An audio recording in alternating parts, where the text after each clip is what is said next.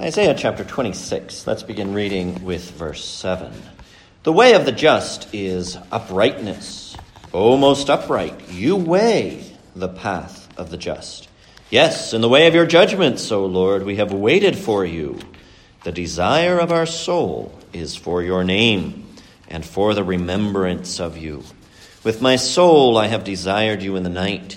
Yes, by my spirit within me I will seek you early. For when your judgments are in the earth, the inhabitants of the world will learn righteousness. Let grace be shown to the wicked, yet he will not learn righteousness. In the land of uprightness he will deal unjustly, and will not behold the majesty of the Lord. Lord, when your hand is lifted up, they will not see.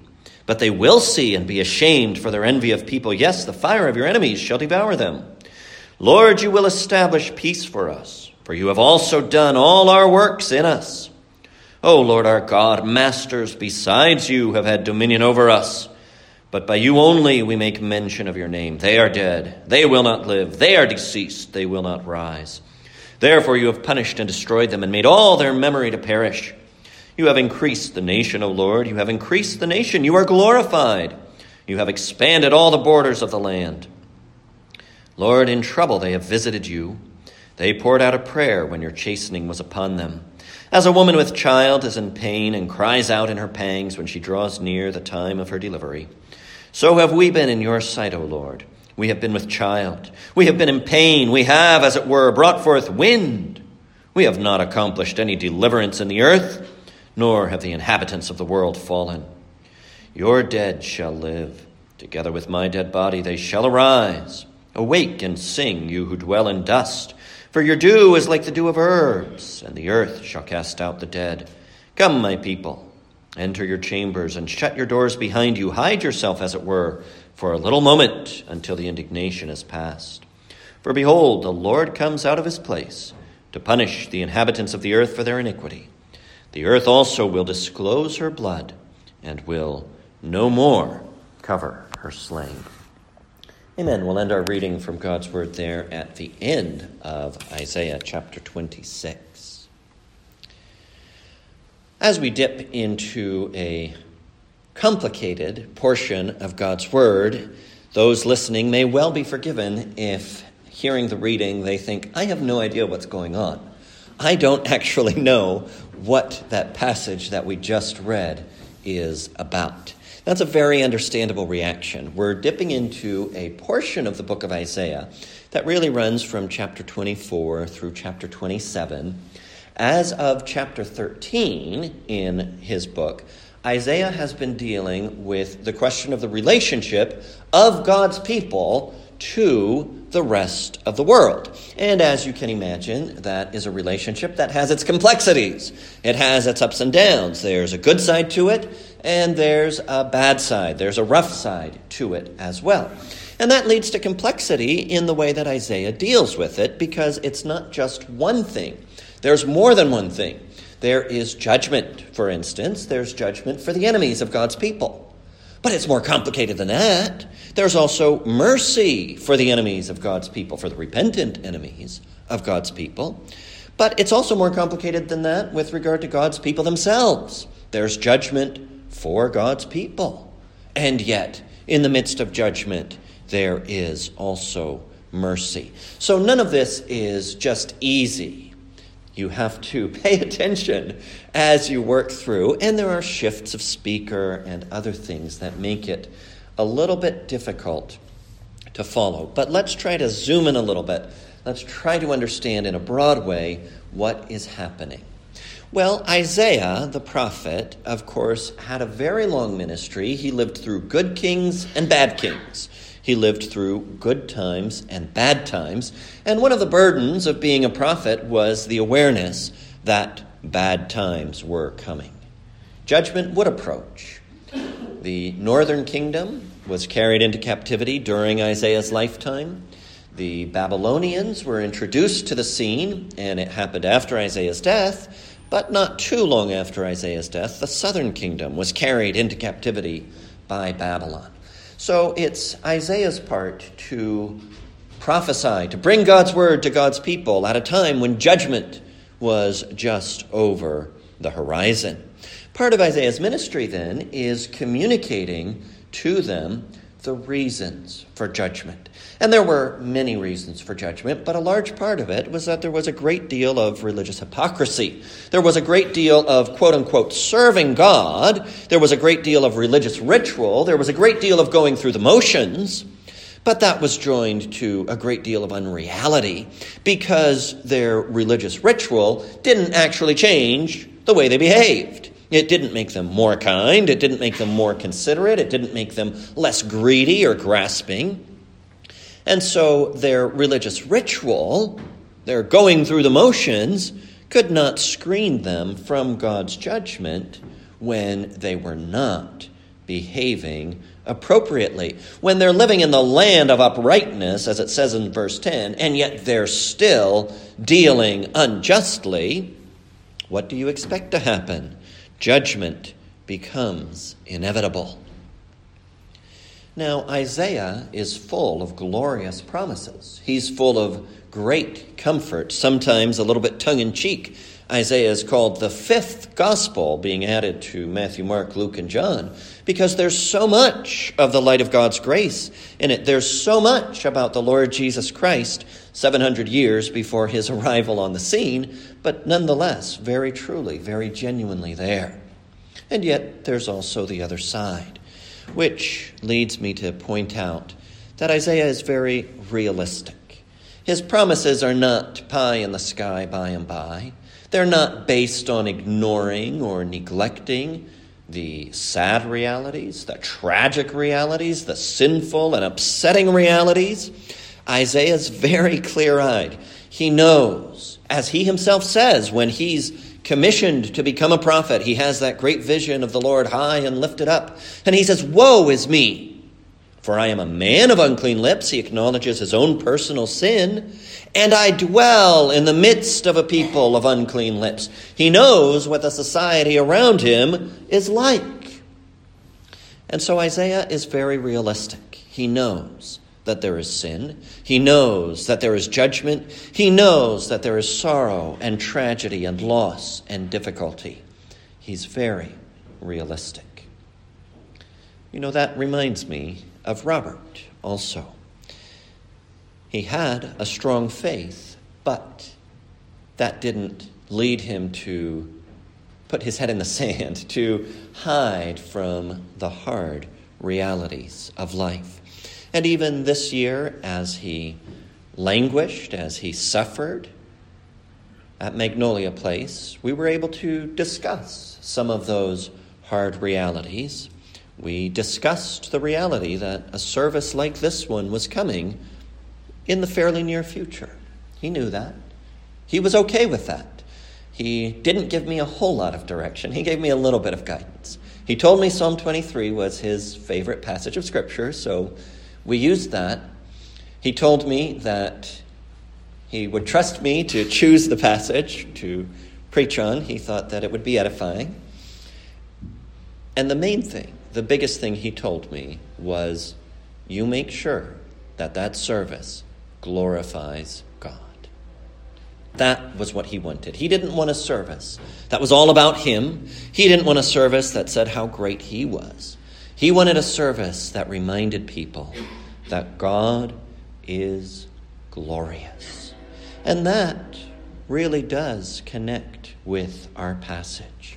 We read verse 8 earlier. "In the way of your judgments, O Lord, we have waited for you." And then notice this, "The desire of our soul is for your name and for the remembrance of you." Now, that word remembrance can be translated as reputation or memorial. In other words, it's how God is known. What did the people for whom Isaiah spoke, what did the people who entered into Isaiah's spirit desire? They desired to know the name of God. Now, that's just not knowing what to pronounce. That's not just knowing syllables. That's knowing who God is. And it's making him known. It's God revealing himself through his actions, through his word, so that what we remember, what we call to mind when we think about God is true and accurate. The desire of our soul is for your name. That's the last thing he let me know he wanted, was a service that would glorify God. Well, hopefully, that is what we will do today as we zoom in, especially on verses 11 through 12. But we're still setting the context here. The people for whom Isaiah speaks desire the Lord's name, desire that it will be made known, that he will be known accurately. And so they desire God in the night. By their spirit, they seek God early.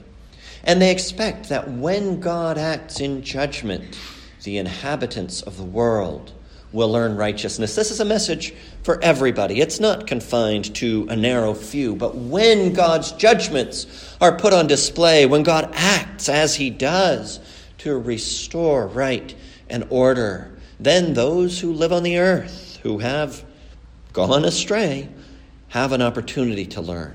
Now, the reality is not everybody takes advantage of that opportunity. Let grace be shown to the wicked, yet he will not learn righteousness. It goes on to say in verse 10, the opportunity is extended, and some take advantage of it, but not everybody does.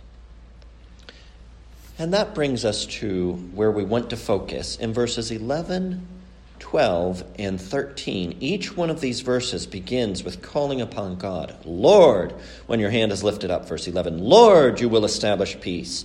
Verse 12. Lord, our God, verse 13. What is happening here? Well, Isaiah, in the name of the people of God, is praying. He's calling upon God. On the one hand, he is lamenting those who see God's judgments but don't really see. They are exposed to the information, but they don't perceive its importance. They don't embrace it. They don't believe. They hear the message, but their hearts are hard. When your hand is lifted up, they will not see. But they will see and be ashamed. What is he saying? Well, he's saying there's two ways of seeing. There's the way where you hear things, where you're aware of them, where the information comes to your mind.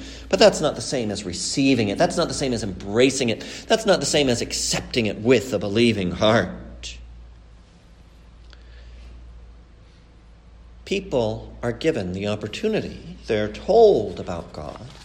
But if they don't embrace the message, well, the fire of your enemies shall devour them. There is a judgment that comes. Isaiah is very realistic about that. His God is a God of judgment. Now we're going to focus on verse 12, so let me skip over it so we can come back to it in order to narrow down our focus on that. In verse 11, they've lamented, they've confessed the hard-heartedness of some of the people that they know. In verse 13, they resolve, they express instead their own determination. O Lord our God, masters besides you have had dominion over us. Now that could mean a couple of things. On the one hand, they could be thinking back to times of foreign oppression. They could be thinking back to when they were slaves in the land of Egypt. They could be thinking back to the period of the book of Judges when foreign invaders came and dominated in Israel. But they could also be thinking about times when their own loyalty was imperfect. They could be thinking about all the times that as a nation they lapsed into idolatry, that they invoked gods besides the Lord. Because the one you invoke as God is the one who has dominion over you. If that's what they have in mind, which to me seems more likely, what they're saying now is in contrast to how we have been in the past, in contrast to those who remain hard-hearted among us, we will only make mention of your name. In other words, from now on, we are going to be loyal. We are going to cling to the Lord. We are not going to be back and forth, up and down. We're going to be steadfast in seeking and serving the Lord. And that brings us to the middle invocation here that we want to focus on, verse 12, where they say, Lord, you will establish peace for us, for you have also done all our works in us. Here there's an expression of confidence. Lord, you will establish peace for us. And there's a reason for that expression of confidence. For you have also done all our works in us. So to break it down, to make it simple, we have what God will do And we have why God will do it. What God will do, he will establish peace. Now, this idea of peace is a tremendous theme within the book of Isaiah as well as within the scripture as a whole. You have it already in this chapter in verse 3. You will keep him in perfect peace whose mind is stayed on you. You have it cropping up again in a different way in chapter 57 where God says there is no peace for the wicked. So what is the idea of peace here? Well, the idea of peace is of a magnificent rest, of an abundance, of a provision of all things necessary. All things necessary not just for bare existence, but all things necessary for flourishing. All things necessary for an existence marked by joy. And that is the confidence with which they look to the Lord. Lord, you will establish peace for us. Now, they've been talking about the reality of judgment. They've been talking about the reality of sin. They've been talking about the reality of calamity and hard-heartedness. They've been talking about sorrow and difficult things. They will go on to talk about death in verse 14, again in verse 19. The chapter winds up with the acknowledgement that the ground, the earth, is not going to cover over the blood of those who have been murdered. The earth is going to speak up and point out where the bodies are buried, so to speak, in a call for judgment. The Lord is coming out of his place, but with indignation, in judgment. In the middle of all of that, without in any way denying or minimizing that, they express this confidence, Lord, you will establish peace for us. They expect peace in a world of sin. They expect peace in a time of distress. They expect peace even in the middle of judgment. Now, God does give peace even in the middle of trial and tribulation.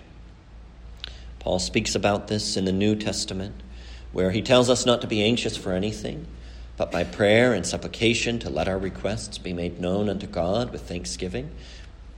And the peace of God, that passes all understanding, will keep your minds and hearts through Christ Jesus. Or again, Isaiah himself says it here in verse 3. You will keep him in perfect peace, whose mind is stayed on you, because he trusts in you. What is the way to peace now, in the midst of the storm, before the judgment is over? While there's still sorrow, while there's still bereavement, what peace is available? Well, perfect peace, according to verse 3. Now, the expression in Hebrew there is peace, peace. Hebrew does that when they want to intensify, when they want to explain that something is really full of its own quality, that something is very much itself. They'll say it twice. So you could read this, you will keep him in peace, peace. What kind of peace? Peaceful peace, peace-filled peace, whose mind is stayed on you. Well, how do you get to that? You get to that by trust, because he trusts in you. And so it's followed up with the exhortation, trust in the Lord forever, for in Yah, the Lord, is everlasting strength. God does hold out peace to us before the end, before everything gets sorted out. While we're still in the middle of confusion and turmoil, God holds out the prospect of peace to all who trust. Now, peace is obviously then not the same thing as the absence of all of those hardships. The hardships are here. Our hearts are heavy this morning. We do find sorrow and grief. But we can find that sorrow and grief in a way that doesn't fundamentally dislocate us, in a way that doesn't make us forget our principles, our boundaries, our purpose, our calling.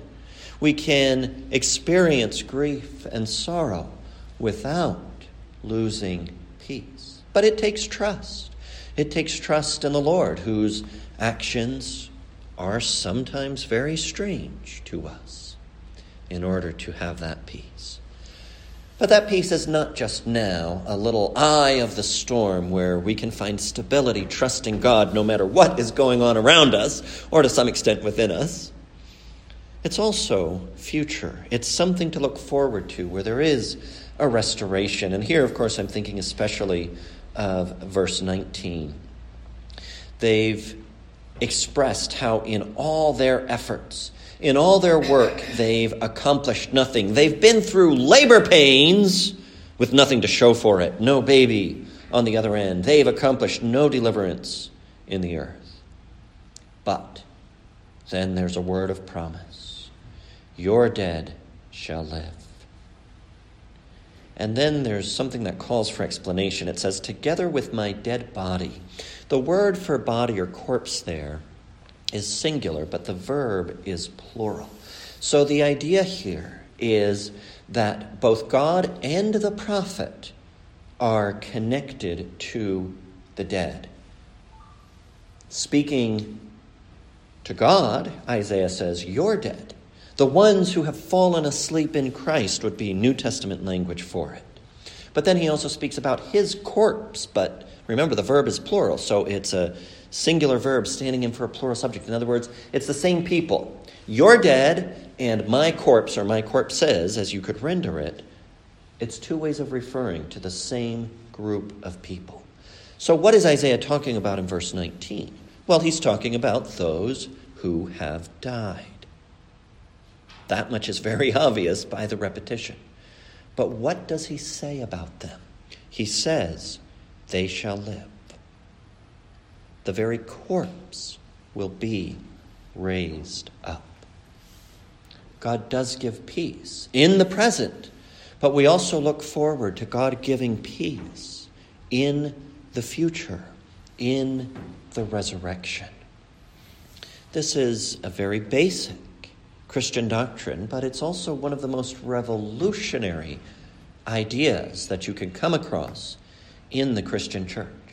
It's not just that death is not the end. There's lots of people who believe that death is not the end. If you believe in reincarnation, you believe that death is not the end. It's just time for chapter 2 of the same book, or chapter 3, or chapter 9 million, whatever it may be, wherever you are on the cycle.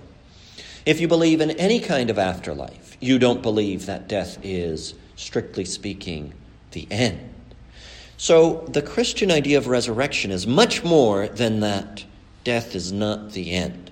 That's true, but there's more to it than that. The Christian idea of resurrection is that death is an enemy. Death is an enemy that has gained power because of sin. If it were not for sin, death would have no place in this world. So when there is resurrection, when body and soul are reunited, and the body is raised not with the same qualities of weakness, of vulnerability to disease and decay and ultimately death that it had, but when that body is raised in glory, with new qualities that suit it for a life of perfect holiness, a life without sin, but also for a life that will never end. When the body is raised in that way, death is defeated, or rather the fact that death is defeated is fully demonstrated because the spoils of death have been taken away from it. What death had conquered over, what death was ruling, is taken from its grasp, is liberated, delivered completely. So when Isaiah says, your dead shall live, together with my dead body, they shall arise, he's expressing a confidence for himself, for all who die trusting in the Lord. Not just that this is not the end, but that this is the prelude to something very much better. Something that only God could do, where body and soul are reunited, are glorified, and we are made perfectly blessed in the full enjoying of God to all eternity. Now that revolutionary doctrine means some things. It means, on the one hand, that this material world is not just an illusion, is not a prison that we can't wait to get out of. This material world is good, though it has been corrupted by sin and all the consequences that sin brought with it. And so we're looking for the material world, including our bodies, to be restored and glorified, to be made what they ought to be, to rise to their true potential. And so we're not dismissive or contemptuous of the body. We understand the importance that it has. It's one reason we practice respectful ceremonies around dealing with the bodies of the deceased. We respect the body. We expect it to rise. We expect it to come back glorified and made just absolutely amazing. Words fail when you try to find a way to set out what that will be like. So Isaiah can expect that God will give peace. He will give peace in the midst of all this difficulty and trial, heartache now, but he will also give peace. Peace in the form of resurrection, in the form of the restoration of all things, as the Bible says in the book of Acts. But then we come also to see why God will do it. So zooming back in on verse 12, Lord, you will establish peace for us. That's the confidence of the trusting people of God. But why? What gives them that confidence? Well, here's their reason. For you have also done all our works in us. Now, the connection between those two things might not immediately be apparent. You might read the two parts of verse 12 and not be sure what one part has to do with the other. Well, let's try to break it down a little bit and fill in the meaning here. How did the reality that God had done all their works in them give them confidence that he would establish peace? Well, according to this simple principle, God finishes what he starts. God is not a halfway God who starts a project and gets bored and leaves it alone, forgets about it, shoves it under the bed and never looks at it again. We can have a tendency to do that. We can have a tendency to bite off more than we can chew. We can have a tendency to start something. We can have a tendency to have the best of intentions that we're going to carry it on, and yet, 5 years later, it's still sitting there, undone. No progress made. I have a couple of projects like that myself. But God is not like that. God finishes what he starts. So what God has already done for these people is a proof to them, is a reason for them to believe that he will still establish peace both now and in the future. But what had God done for them? Well, there's a couple of ways that we can understand this verse, and I'm in favor of understanding it as broadly as possible. You have also done all our works in us. In other words, every good thing that they had, God had done for them. This joins the general teaching of Scripture. Every good gift is from above and comes down from the Father of lights, with whom is no variableness, neither shadow of turning. James 1:17. You can relate it to the work of creation. Why did these people exist? Well, because God had made them. You can relate it to the great works of their history. Why had they become a separate people? Why had they been delivered from slavery in Egypt? Why had they been brought into and given possession of the promised land? Why had a king after God's own heart been raised up to rule over them? Why did they have a temple where they knew how to worship God acceptably? And so on and so forth. Because God had done it for them. Whether you think about creation, whether you think about providence, whether you think about redemption, in all of those spheres, God had been active for them. And God would not start and then stop.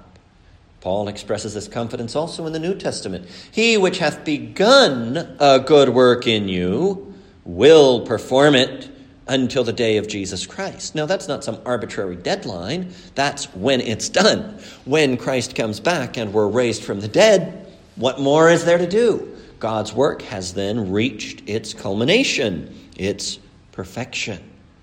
So this great principle that God finishes what he starts gives them confidence that he will establish peace for them. But we can also apply that individually, personally. You notice what it says. You have also done all our works in us, not just what was outside of them, not just what had been done for them, but also what they themselves had done. Every good thing that we do is also God's gift. And that again is verified repeatedly in Scripture. We can think about Psalm 68, where we're told, your God has commanded your strength. How is it that we have the desire, that we have the ability, that we have the opportunity to do any good thing? It is because God has commanded it. God has given it to us. Or Paul says to the Philippians again, to you it is given not only to suffer for Christ, but also to believe in him. Their suffering for Christ, what they did for the sake of Christ, as indeed their very faith in Christ were God's gift. Or again in Philippians, Paul puts it this way. He says, it's God who works in you to will and to do for his good pleasure. So what does that mean? Well, it means we never take the credit. We never say, well, God owes me because I've been so good.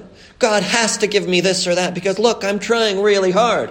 Well, if you're trying really hard, praise God for it. It's his gift. It doesn't constitute a claim we can file with God. You owe me reimbursement for so many good works.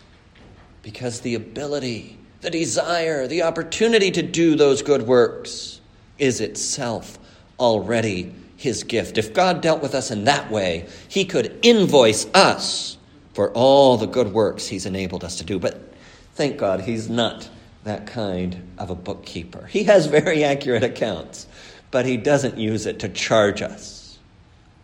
Rather, it's a record of his goodness, of his overflowing goodness, of his faithfulness to us.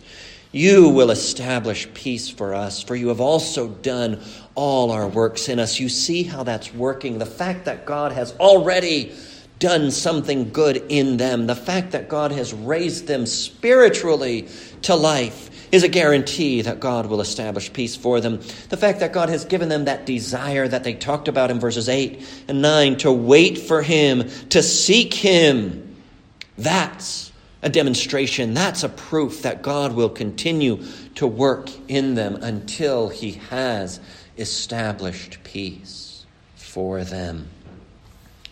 Because God isn't keeping score of what he's done for us in order to make sure that he extracts from us the equivalent. Instead, we remember what God has done for us and in us to boost our confidence that he has not finished yet. Where one good thing has come, there are more good things to follow. God had established some good. He had done some works in them, and they don't specify, but we can fill it in from the context. But those things were a foretaste. Those things were an anticipation of the greater truth to come. So has God given you the privilege of hearing the gospel? Has God given you the ability to open and to read his word? Do you hear his truth? Well, there certainly are those who harden their hearts against that. But if you don't, if you trust, if you receive, if you seek the Lord, if you're resolved to wait patiently for him, then you can wait in absolute confidence that more good things are coming. That's one of the things we always think about in a funeral service, especially at the time of burial. The casket gets placed into the ground. It's covered over. Some flowers are placed on top. We go away. Have we forgotten? Have we abandoned the person whose body we buried? No. We're waiting in hope, in confident hope of the resurrection still to come. What God has started, he will finish. And one of the great messages of this section of the book of Isaiah is that even death does not stop God's work. We die. Christians die, believers die, it's true. However faithful, however fruitful, however diligent, however committed, however godly they were, they still die. But that's not the end. That's not a hindrance to God's work. That's part of the way he has chosen to be glorified for how he does all our works in us. And so just over the page, chapter 25, verse 8, we read these beautiful words about God. He will swallow up death forever, and the Lord God will wipe away tears from all faces. The rebuke of his people he will take away from all the earth, for the Lord has spoken. There is peace in the midst of all our difficulties, looking forward to when God will swallow up death forever. As we say goodbye to Robert, as we lay him to rest in the grave, we do so in the confidence that the work that God started in his life, nothing, not even death, will prevent God from carrying it through to the end. Amen.